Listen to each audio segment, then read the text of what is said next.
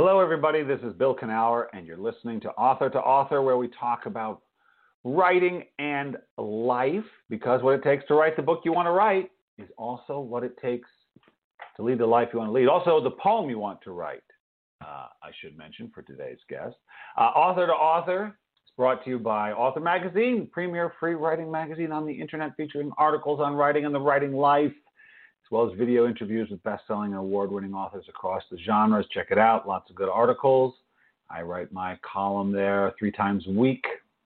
All my little conversations with various authors of different stripes.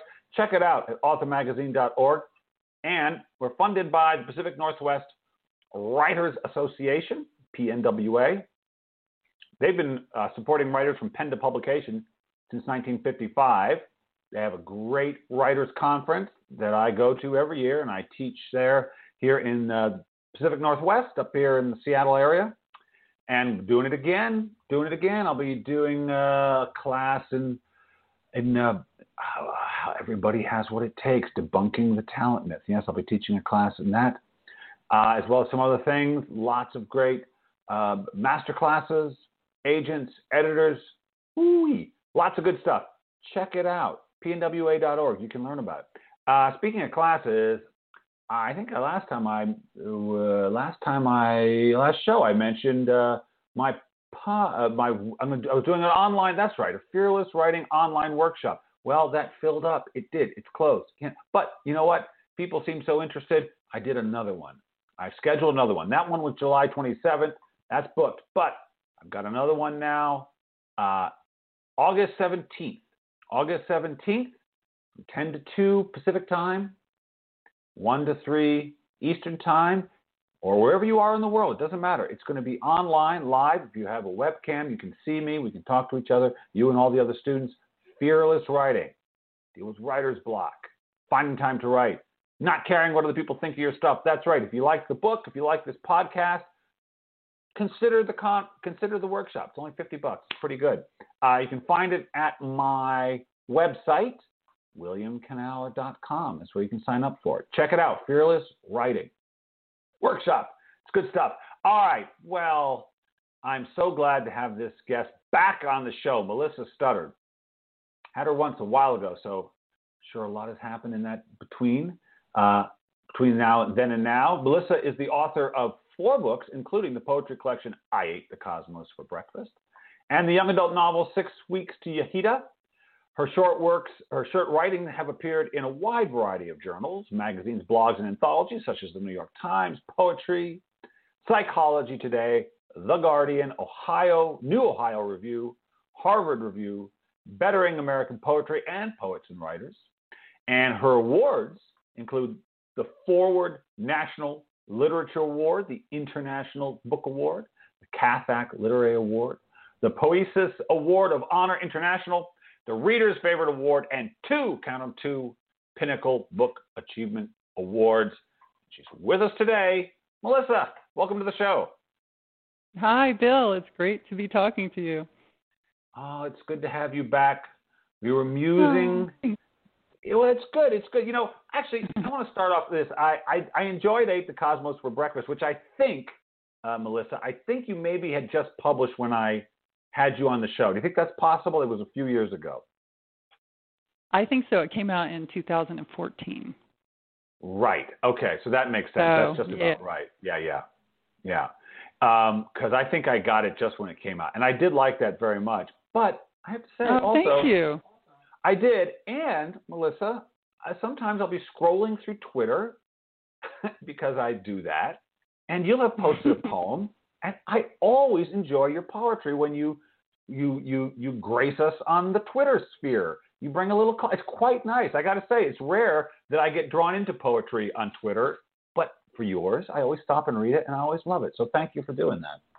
Wow, that means a lot to me. Thank you. Well, you're welcome. Poetry, I think of you as a poet, but I know you've written a bunch of different things. Do you not care what hat you wear? Or do you, in your heart, think I'm sort of a poet first, but I branch out into other things? How do you see yourself as a writer?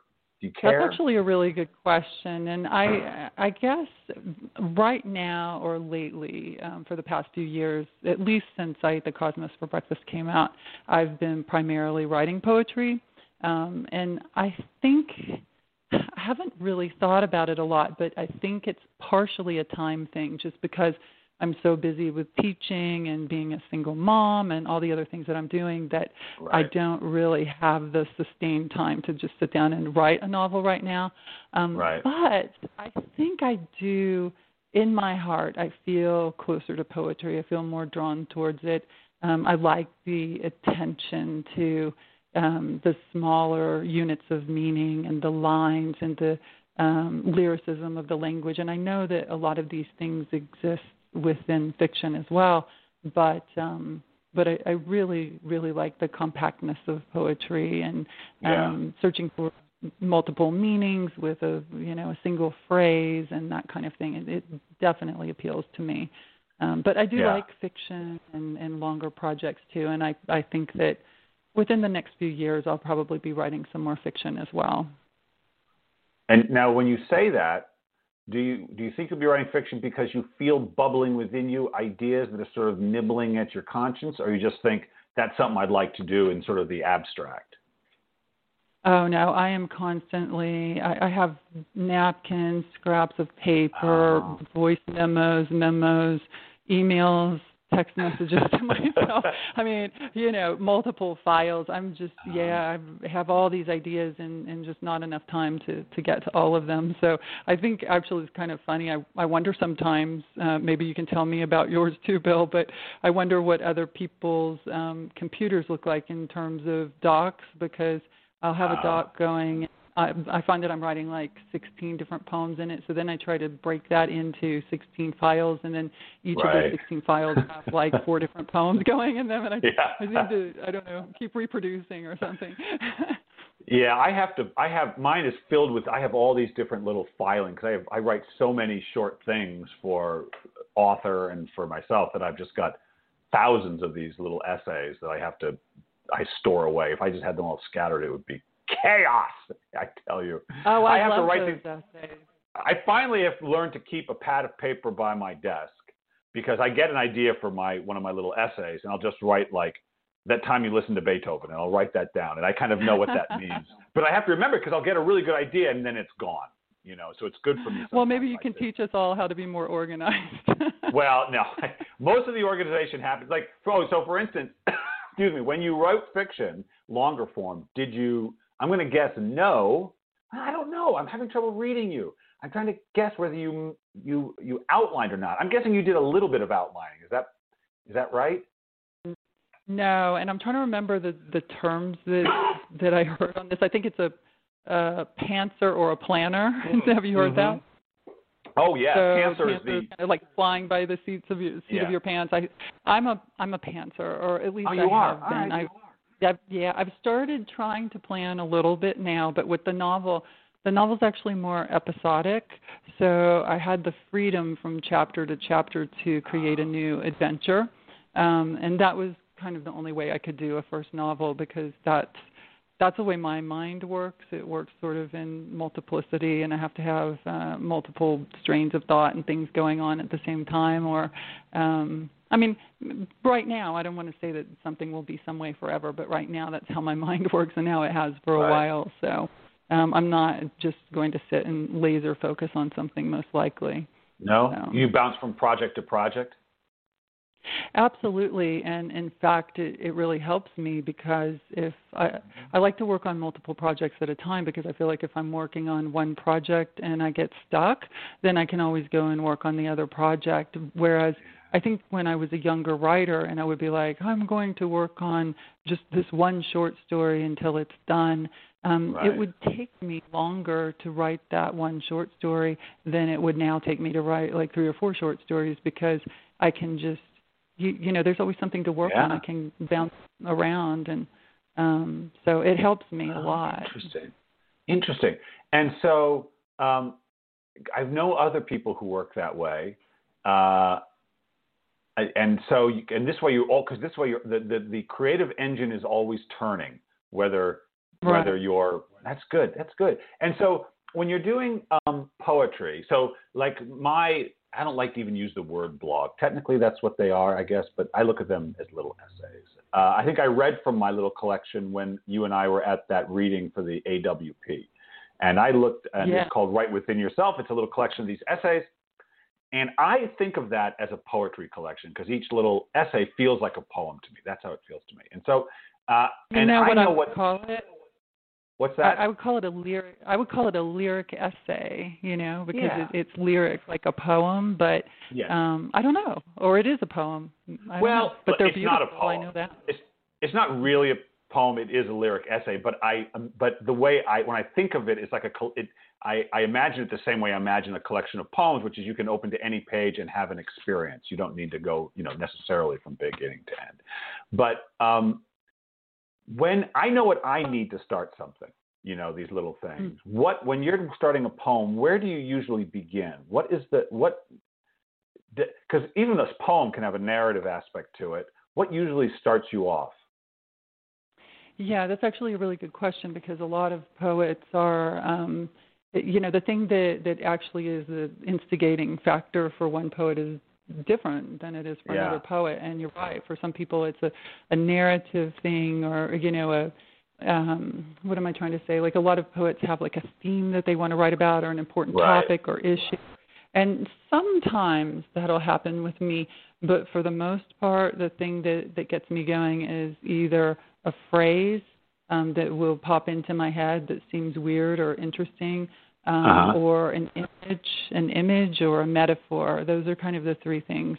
And a lot of times, interestingly enough, it's something that I mishear or misread. Like I'll think that somebody said something, and it sounds really weird and interesting to me, and then I realize that they actually said something else, and then I'm like, wow, that other thing was actually more interesting. I think I will use that to jumpstart a poem. And maybe that's maybe you don't really mishear. Maybe that's your little subconscious guidance system saying, I'm gonna help Melissa out. And I'm going to do that. You know how it is have you ever, I'm sure you had the experience of you've been singing a song wrong for like 20 years, like you have some kind of line off because you hear it one way. Yes.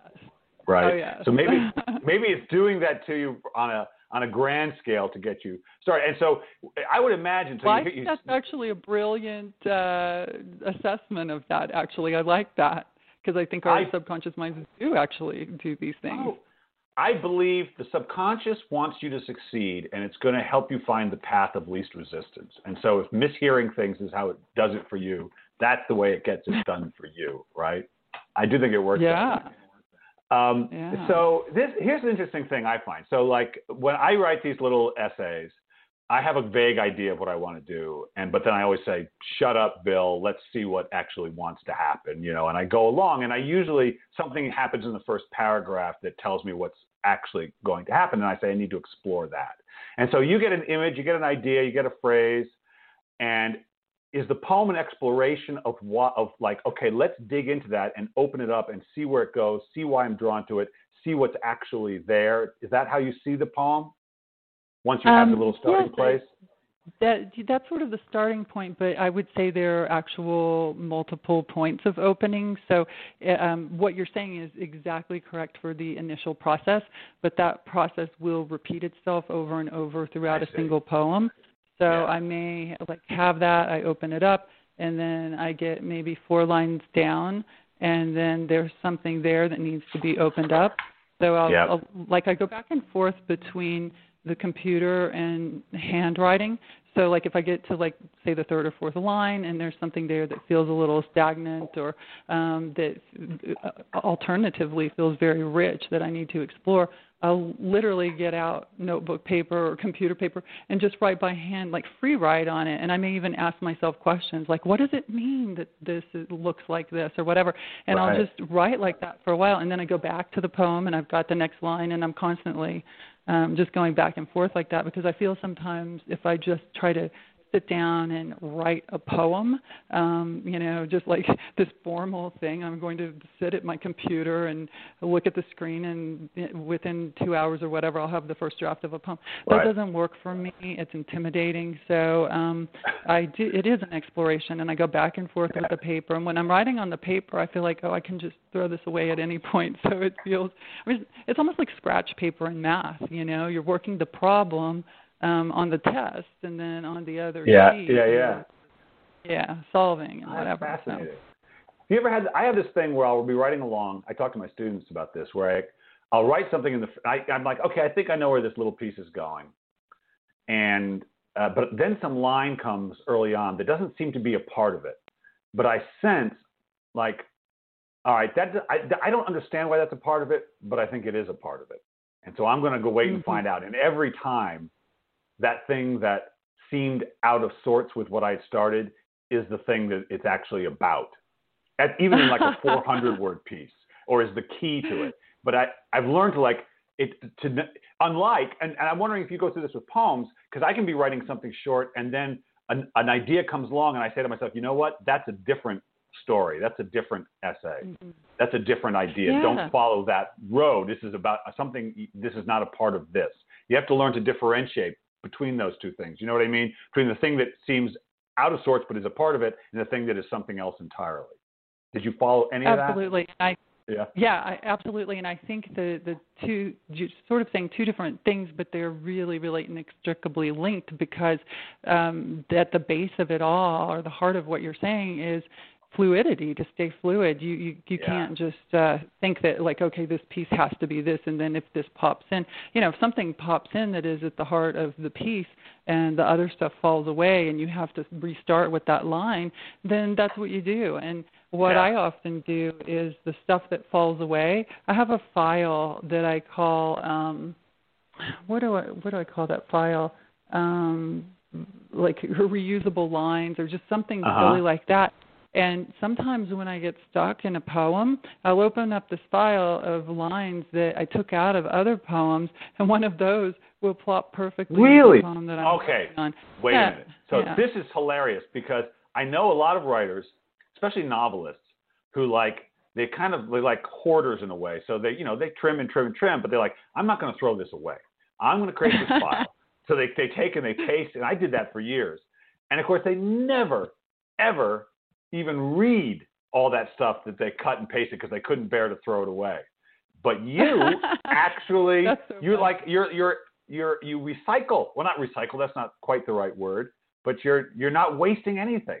It's like a compost. Oh no, that's true. That's actually no. I love what you're saying, and I wish it were totally true. I do waste a lot. I mean, not waste, but I'm totally okay with, like, I will let go of my darlings. I'll kill my darlings. I'll write something that I think is really interesting and.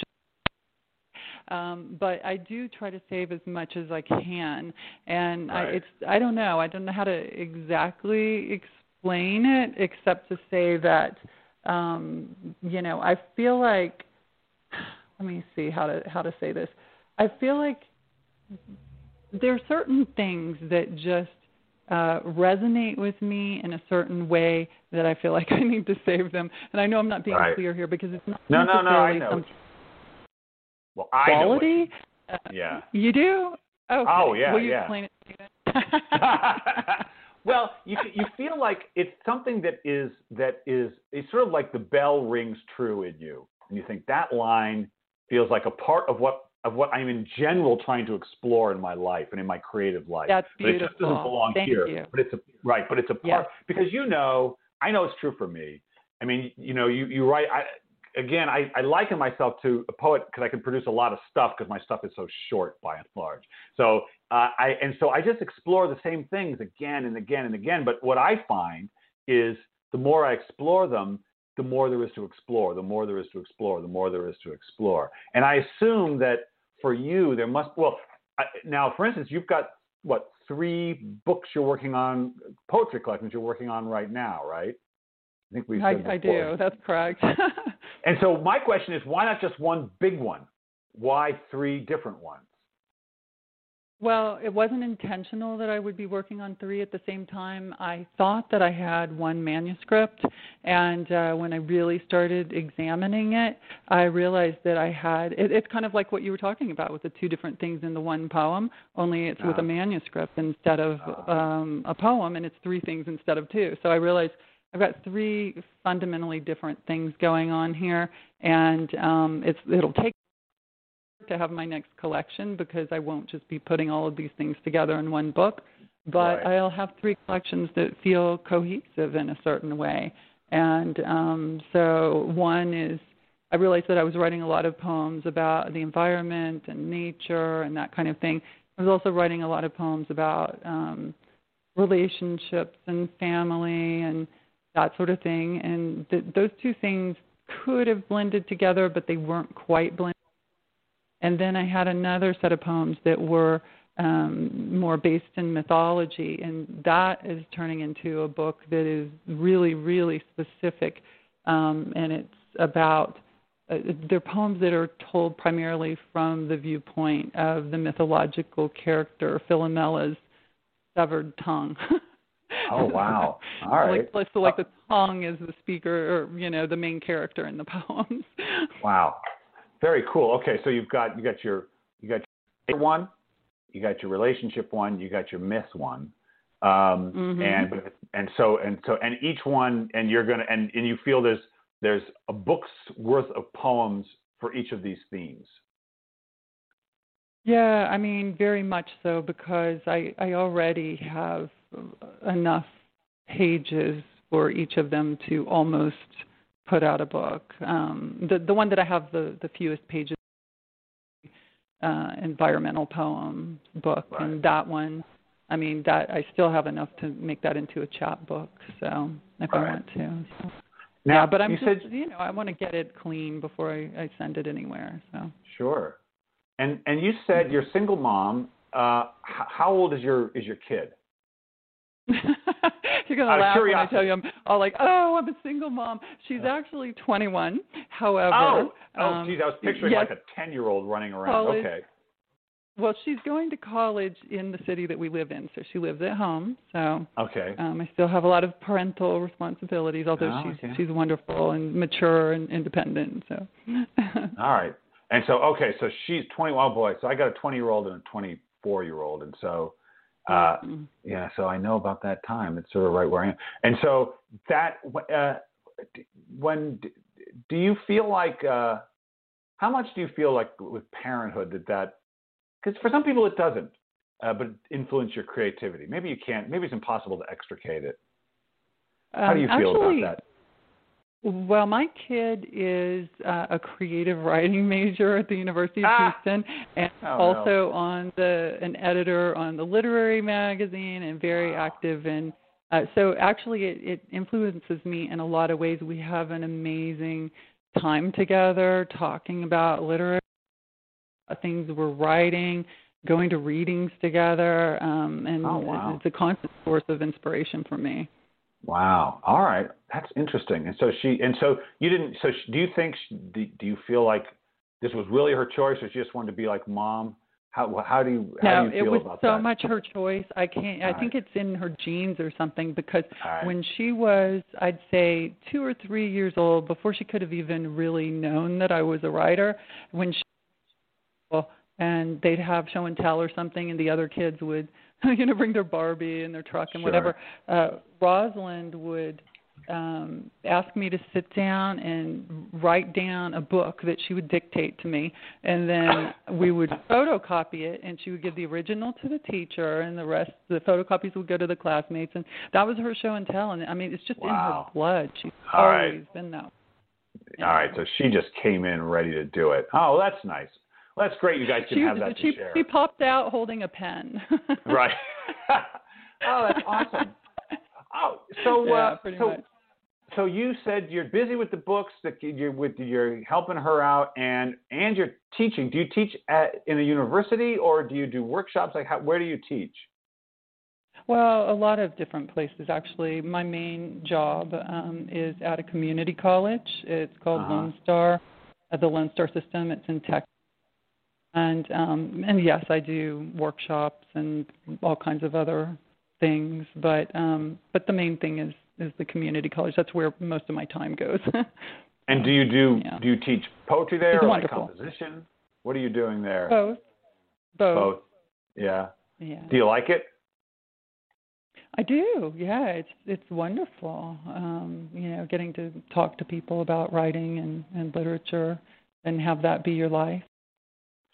But here's the thing I wonder about when you teach at the college level, which is that, well, I should say this. I was once asked to go teach a creative writing class in a high school. Just come in, just for like not a whole class, but just one day. Come in and teach these. I was like, okay, fine. And this was like AP creative writing or whatever, in this kind of high-end public high school here in Seattle. And I went in, and I hated it. I hated it because I'm used to teaching workshops where everybody's put down, $200 or something, and they really want to be there to learn what I'm going to teach. And these kids, they were in high school, and it was like, they'd rather be tweeting. Even though they're taking it as it's an elective, they're still not really as attuned as adults are. And so I would think that you would be running up against some of that in community college, because not everybody taking your class wants to be a writer. Some of them just need to learn it and that sort of thing. So it's a different relationship to writing. How is that for you? Or maybe you don't go into that. I don't know. It's actually a good point. And I would say in my creative writing classes, something's happened in Texas recently to where the creative writing classes are no longer part of a core block that transfers from the community college into the university. I love teaching myself. I didn't know I would love it when, in fact, I swore I would never teach writing. I thought it couldn't be done. I didn't want to do it, but then sort of one thing led to another, and I found myself teaching. And I'll tell you what I really wanted to do is I wanted to teach people about life, sort of how to be happy, how to be creative, how to create their lives sort of deliberately. But I learned that by teaching writing, I could sort of do the same thing as I could. And so I've come to quite enjoy it, teaching it, which is why I'm teaching that Fearless Writing Masterclass that I'll be doing online. But I do it everywhere, every chance I get, I like to teach. If people want to learn about you, buy your books, etc., they should go. It's just melissastuddard.com. Is that your website? That's it, yeah. And if they want, if they say, this woman is so interesting, I wanted to come teach at my writers' conference. Do you like to do that sort of thing? Yeah, I love to do that. Absolutely. All right, good. Yes. Thank you for asking. You'd be well served to have Melissa. Actually, you know what? Someone tweeted they had my book at some big writers' conference, I think in Houston, as a matter of fact. And I said, I'm going to go there next year. So I might be in Texas teaching there. Hopefully I remember to pitch something to them. So I'm going to try and teach there myself. That is fantastic news. I can't wait to see you. There is a good conference there in Houston, isn't there? There are quite a few, actually. Houston's a big writing city. Yeah, right. Yeah. It's got a large, very active writing community. Excellent. Well, hopefully I'm there. Okay, but enough about me. I got one more question for you, Melissa. Sure. Finish this sentence. If writing has taught you anything, it's taught you what? Delight. Delight. When you write, is the goal to delight yourself? Is that how you know you've got it? Pretty much, yes. Yeah. Well, that's pretty good. Yeah. That's a pretty good destination, Thank you. I'd say. Thank you. All right, Melissa, thank you so much for coming on to the show. I always love talking to you. I love talking to you, too, and have a wonderful evening. Thanks. You too, Melissa. Take it easy. Okay, you too. Bye-bye. Bye. As I said, I'll be back next week. Thanks to my producer, RJ Jeffries. You're awesome as always. Until next Tuesday, same bat time, same bat channel. Go do something you love.